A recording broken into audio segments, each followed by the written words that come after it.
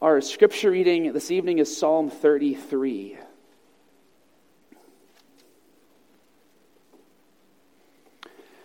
We're going to be considering together this evening from the Belgic Confession the way in which creation makes God known, reveals him to us. Psalm 33 expresses this. It celebrates God's work in creation. And quite a while ago, like to the tune of years ago, I encountered what a writer, I'm going to talk about this a bit more later, but what a writer said about how Psalm 33 proclaims this, and I wrote down in my notes for Article 2 that we're going to use this passage here. So I've been looking forward to this, and it's a joy to read this psalm with you this evening. Psalm 33. Shout for joy in the Lord, O you righteous. Praise befits the upright. Give thanks to the Lord with the lyre. Make melody to him with the harp of 10 strings. Sing to him a new song. Play skillfully on the strings with loud shouts. For the word of the Lord is upright, and all his work is done in faithfulness. He loves righteousness and justice. The earth is full of the steadfast love of the Lord. By the word of the Lord the heavens were made, and by the breath of his mouth all their host. He gathers the waters of the sea as a heap. He puts the deeps in storehouses. Let all the earth fear the Lord. Let all the inhabitants of the world stand in awe of him. For he spoke, and it came to be. He commanded, and it stood firm. The Lord brings the counsel of the nations to nothing. He frustrates the plans of the peoples. The counsel of the Lord stands forever, the plans of his heart to all generations. Blessed is the nation whose God is the Lord, the people whom he has chosen as his heritage. The Lord looks down from heaven. He sees all the children of man.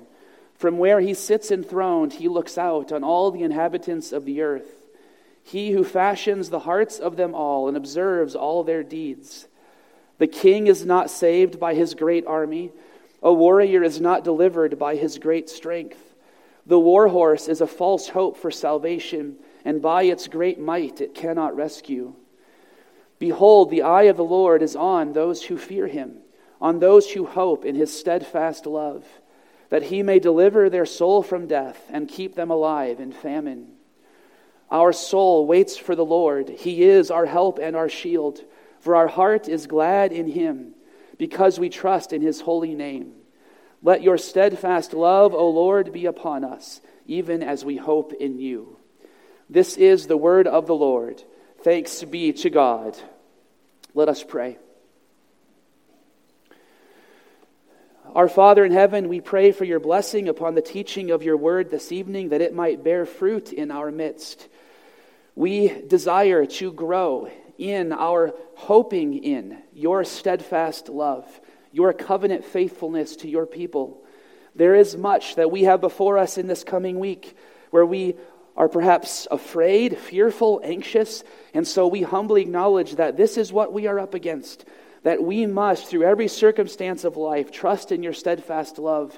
And we pray that you would use our time in your word this evening to encourage and strengthen us for that life. For we pray in Jesus' name, amen.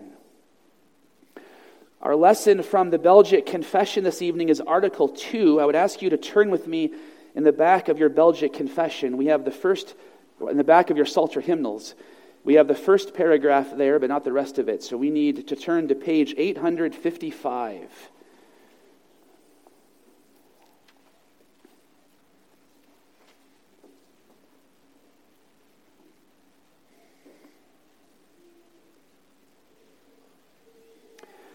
The first paragraph is what we will be focusing on, but I want us to see both the points that the confession makes here side by side.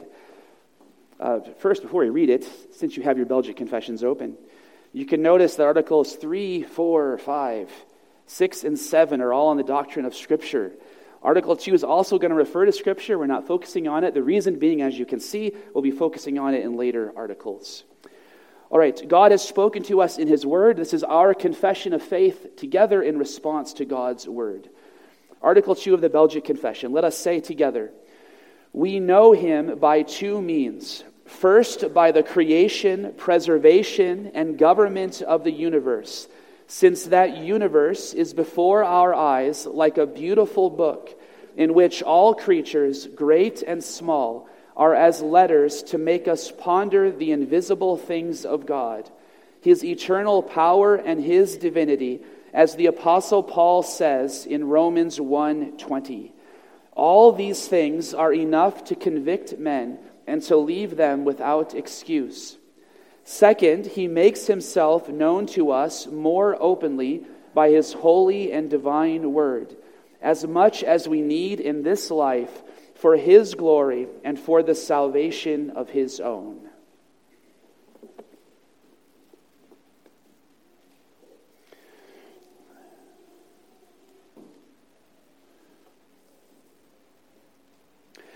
Congregation of the Lord Jesus Christ, I want to begin this evening with verse 18 of Psalm 33. And I want to read this as a connection, a hook of sorts, with our time in God's Word this morning. Think of all of the circumstances of life that we spoke of, all the various trials and temptations, challenges that we face in the Christian life, how in the context of that, what we need is confidence in God's grace. Listen to this expression of that same truth. Behold, the eye of the Lord is on those who fear him, on those who hope in his steadfast love. And then the concluding prayer of verse 22, let your steadfast love, O Lord, be upon us, even as we hope in you. We can summarize the goal for our study of the doctrine of God's making himself known in creation as nothing less than what that expresses. That we would, in whatever way, big or small, as a result of this study, trust in, look to, hope in God's steadfast love. Well, this evening we come, with that being the purpose, the goal, to Article 2 of the Belgic Confession. In Article 1, we have confessed that we believe in the existence of God, and then it described the attributes of God. God as the one who is being, the fullness of being, and the overflowing fountain of all good. With Article 2, we then turn to the question of how we know God. Number 1 on your outline, the knowledge of God. We confess that there are 2 ways in which God makes himself known. And here then I'm simply giving you the outline of what the Belgic Confession says. It has 2 paragraphs, a first and then a second. Letter A, God makes himself known first through what we call general revelation. This is how God reveals himself through his creation. And then secondly, letter B is what we call special revelation. God reveals himself, and the Belgic Confession says, quoting, more openly through his word. And the Belgic Confession would lead us to speak of this as being 2 books. The Scriptures, of course, are a book. That second way, that more clear, that more complete way that God makes himself known. But the Belgic Confession in the first paragraph speaks of the creation as being like a beautiful book. Both of these then being ways in which God makes himself known to us. Now, the rest of our time this evening and then over the next several weeks is going to be exploring, unfolding, developing both of those ways. This evening I'm going to focus on general revelation, how God makes himself known in creation. And then for the next couple of weeks we're going to focus on special revelation, the doctrine of Scripture, how God makes himself known in his word. But before we divide into those 2 ways, I want to emphasize for a few moments letter C. We must receive with humility the ways in which God makes himself known to us. I want to stay at this point for a few moments. Not, first of all, analyzing the different ways that God reveals himself, but I want us to enjoy, to appreciate, to receive together the fact that God makes himself known, the fact that God reveals himself to us. Last week, talking about the attributes of God, we spoke of what we call God's incomprehensibility. The fact that we can know God, but never fully. We can know God, but never completely. Always in a way limited by our human creatureliness. So even apart from sin, God is incomprehensible. But also by our sinfulness. Well, there are many who, in response to that, especially some of the ways that Christian theology, in good ways, has spoken of God's being bigger than us, his transcendence, mysteriousness, have simply said we cannot know God. Those who would say, because God is incomprehensible, that simply means we cannot know him at all. And that is often said with a posture of humility, a pretended, I'm going to say, posture of humility, versus those of you who are pridefully saying, you do know God. And so there's sort of a cycle, it seems like, in generational trends, where there will be a generation who will find it very exciting, very edgy to say, who are you to think you can know God? You're just a human. Knowledge is limited. You can't know God at all. How silly it is for Christian theology to say we can know God. How do we respond to that? Well, there's two ways we must respond. We must first acknowledge that there are plenty of us in the Christian church who on various points of theology or doctrine, especially when debating about them, are prideful, have been arrogant, have acted as though we do know everything and have everything figured out. And so in response to that objection, we need to acknowledge that sometimes we are the problem. And we must be careful to always humbly, with humility, receive. You see, the way we could sum it all up is that God reveals himself.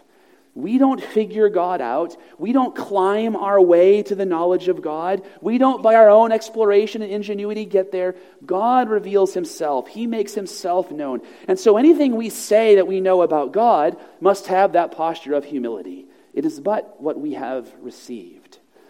But there's another response, and that is to say, to claim definitively that you cannot know God is not humble at all. In fact, it is actually itself its own kind of pride, because what it is really saying is that God cannot make himself known. What it is really saying is not something humble about yourself, but it's saying that God is unable to reveal himself. And so what is the answer to that claim? Also, humility. And so what both dangers, what both errors need is the posture of receiving humbly the ways in which God makes himself known.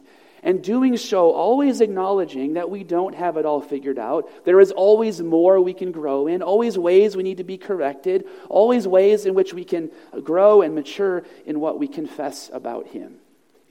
The way to avoid both dangers, pridefully knowing everything, saying you can't know anything, is humility. Receive God's making himself known to us. Well, one of the ways in which we seek to do that humbly is doing so in conversation with, in submission to the history of the church. Using something like the Belgic Confession is a way we seek to express that humility. We follow then the Belgic Confession in its beautiful description of how God makes himself known in creation. Number 2 on your outline. Like a beautiful book. Our focus this week is on how God makes himself known through his works of creation and providence. I want to read these words one more time from the Belgic Confession. All right, you've got the outline. I've probably said it too many times, but just to be sure, you've got the outline, the two ways God makes himself known, creation and his word. Well, what we're focusing now is that first way, through creation, Article 2. First, by the creation, preservation, and government of the universe, since that universe is before our eyes like a beautiful book, in which all creatures, great and small, are as letters to make us ponder the invisible things of God, his eternal power and his divinity, as the Apostle Paul says in Romans 1, verse 20. And then the confession goes on, when Paul is making that point, when he's applying it to is this next sentence: all these things are enough to convict men and to leave them without excuse. What I want us to enjoy together this evening is the way the Belgic Confession chooses to say this.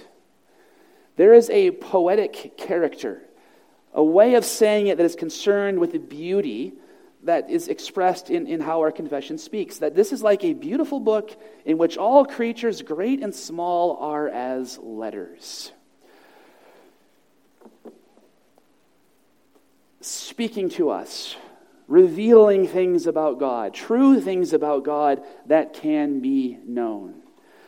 Now, some of you are aware, and I want to gesture toward this concern, some of you are aware that in the Reformed tradition recently, the last generation or two, there have been some worries about making much of how creation makes God known. If this is not a worry of yours, well, you have to take my word for it that it is something people have worried about. And I want to mention this so that we can highlight just how rich the treasure is we have before us in the Belgic Confession. There are those who have worried that if you talk about how the creation points to God, that you're somehow then turning human reason into this God other than God, who judges whether or not God really is known. But there is a faithful way to do this. God is, after all, the one who has given us reason. God is the one who has made us able to perceive him in the creation. All of this is never a matter of us as autonomous, self-governing humans making God submit to us. It is rather us humbly receiving God's making himself known. There are others who have worried that if you make much of how God makes himself known in creation, you're going to end up with the God of deism. That is the God who's just sort of the first principle that gets creation going and then is never again involved in the creation. But notice what our confession says, that God is made known not just through creation, but through the preservation and government of the universe. That God's providential upholding every day, every moment of creation is one of the ways God is made known. That one of the things the creation points to is God's involvement in it at every single moment. One more worry. There are those who have worried that if you make much of how God is made known in creation, that then you're going to end up saying you don't need the Scriptures, as though the creation is enough, so you don't need the Bible. But our confession is very clear and wise on this point. When we come to the second point, second part of the article, he makes himself known to us more openly by his holy and divine word, as much as we need in this life for his glory and for the salvation of his own. It is the Scriptures that make known the way of salvation. It is the Scriptures that make known God more fully. But what we do want to emphasize is that creation does make God known in a way that does not threaten any of those other things. That creation makes God known in a way that is fully consistent with what the Scriptures say, that is completed by what the Scriptures say, that resonates with what God's Word says. That it is not a God of deism who is distant and far away, but it is the God and Father of our Lord Jesus Christ, present with us by his Spirit, who is made known by the creation. And so as I take you through these scripture passages, the ways in which God makes himself known through the world around us, we should not be thinking of this as an alternate way of getting to God or other than depending on Scripture, but it is precisely one of the things the Scriptures point us to. Maybe that's the most obvious point. You say, Pastor, you could have skipped that whole last 5 minutes and said, look, A, B, C, D, E, they all have a Bible verse. So clearly we're not talking about creation instead of Scripture.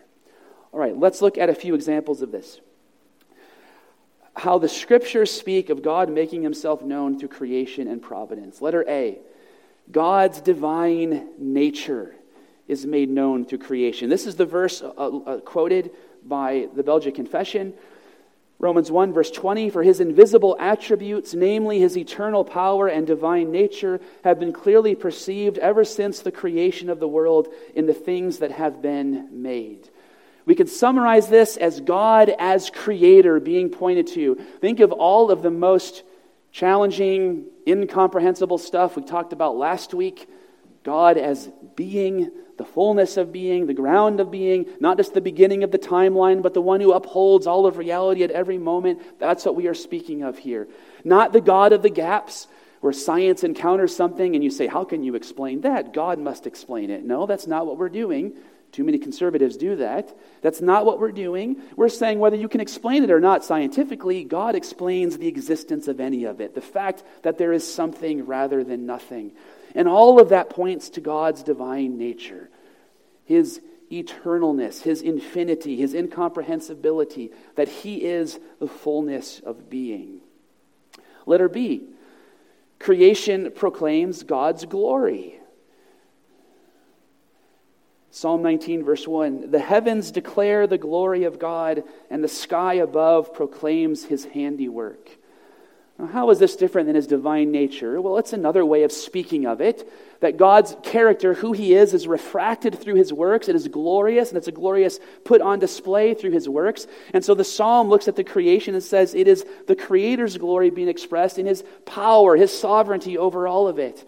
But more than that, the psalm goes on to speak of, for example, the cycles of the sun and day and night.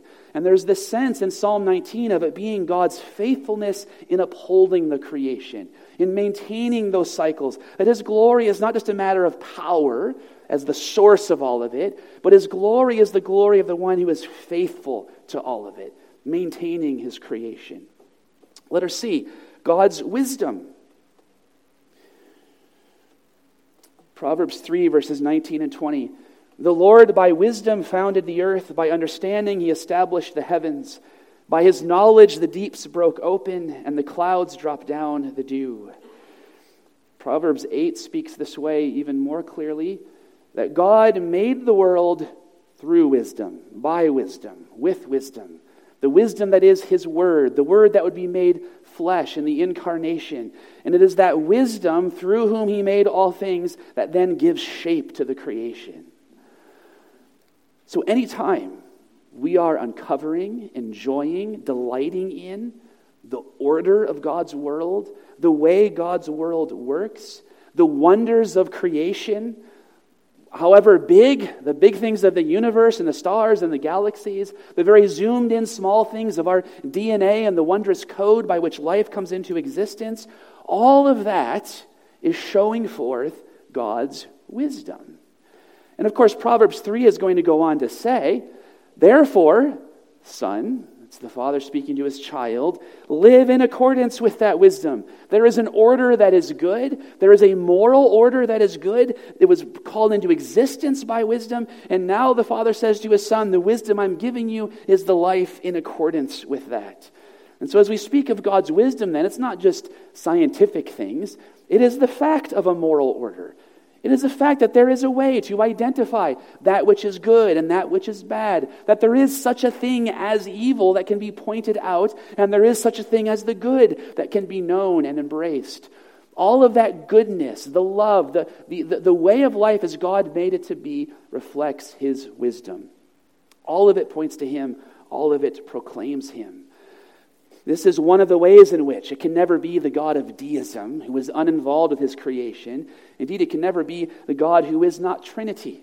Because all of this way of wisdom is this fullness of being that includes all of our relationships together, all of our interactions, all of our experiences of love and faithfulness and relationship in this life.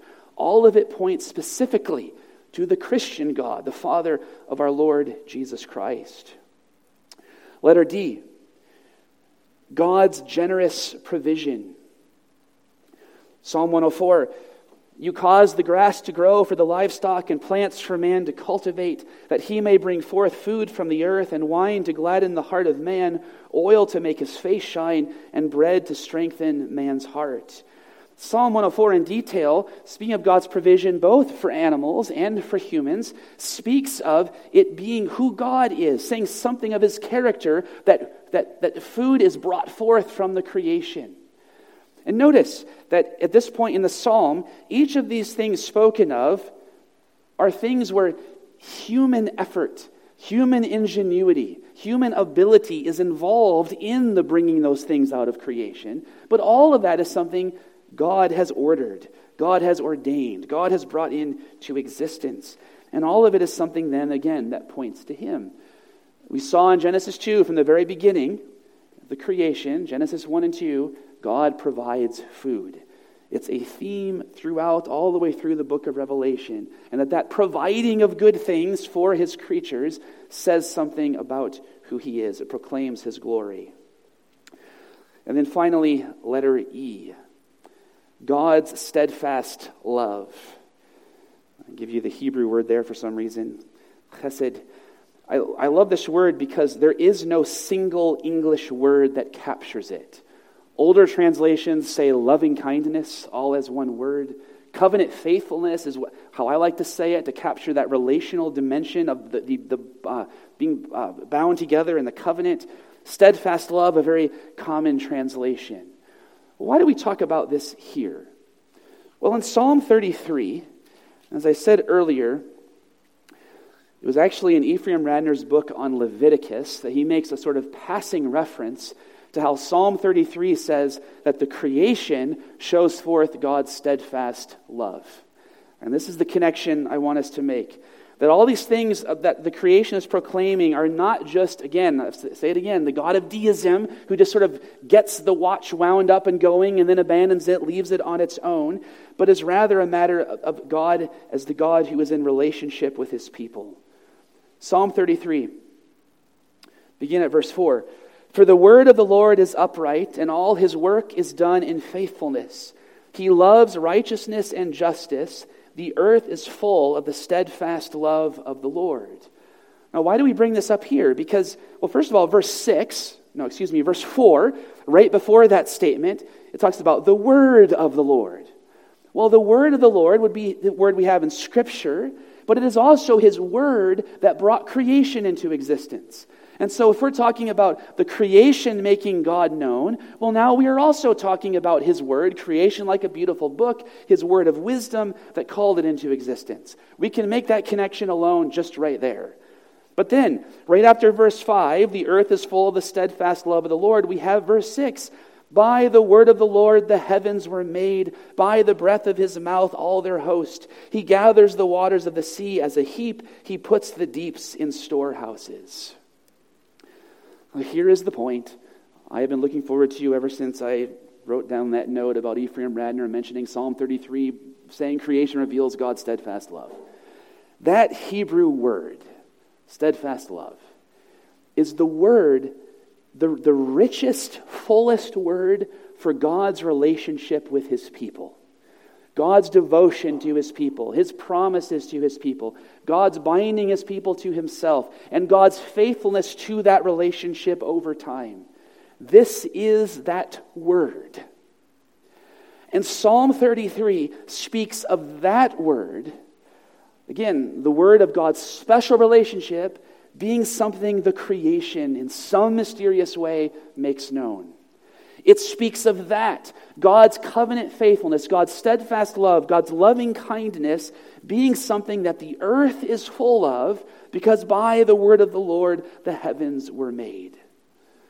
A psalm celebrating creation says, the creator to whom creation points is the God of covenant. That Israel's covenant God, Yahweh, Jehovah, the self-existent one, is the God of relationship, is the God of creation, the creator God of the whole world. And we cannot separate these. We cannot tear these apart. That the God made known in creation is the God made known in Scripture, and they agree fully. Now we must be careful. I don't see any worries on your faces. I thought I would. We must be careful. We are not saying that by this humans can on their own climb their way to a saving knowledge of God. Scripture is necessary. Special revelation is necessary. But we are saying that as special revelation, God's word draws you to faith in him, and you look at the world, you see a world that sparkles with, that makes clear, that radiates the glory of the God of covenant, of relationship, of binding you to himself. And the Scriptures encourage you to see that, to enjoy that, to behold that, to be encouraged by that as you look at the world around you. The God of creation is the God of covenant. The God who loves you in Christ is the God who is sovereignly in control of all things. See how these connections need to be made?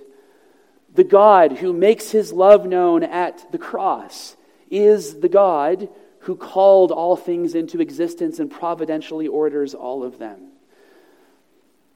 I've heard it said, I know Jesus loves me, I'm just not sure I'm elect. Why do I say this here? Well, because as I alluded to this morning, we have tendencies in Reformed theology to divide these things, to separate them, to have a God who is loving and gracious and clearly so in Christ, and then to have a God who's just mysterious and power and control, just sort of decreeing things arbitrarily. But God's will, his decree, is always in Christ. They cannot be pulled apart, they cannot be separated, and Reformed theology has never spoken of them in that way. And I'm convinced that all of that, the beauty of that, is one of the things being expressed in Psalm 33, verse 5. The earth, the creation, is full of the steadfast love of the Lord. Number 3 on your outline. We know him by 2 means.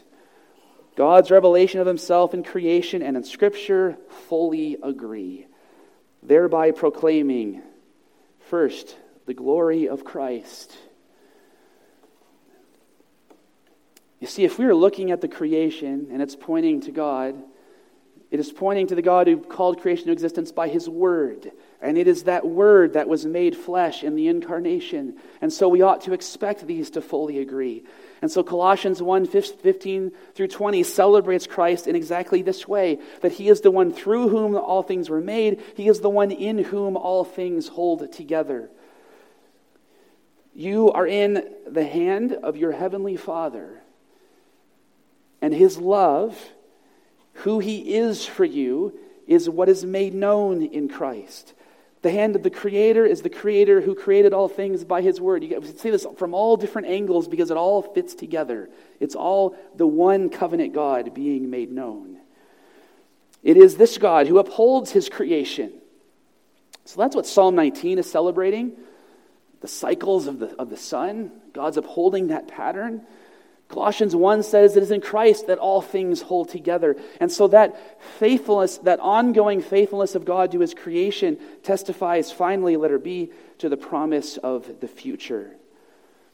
The God who created all things, who upholds all things, will not abandon his good creation. And it is that promise we have been given in Christ. In the name of the Father, and of the Son, and of the Holy Spirit, amen. Let us pray.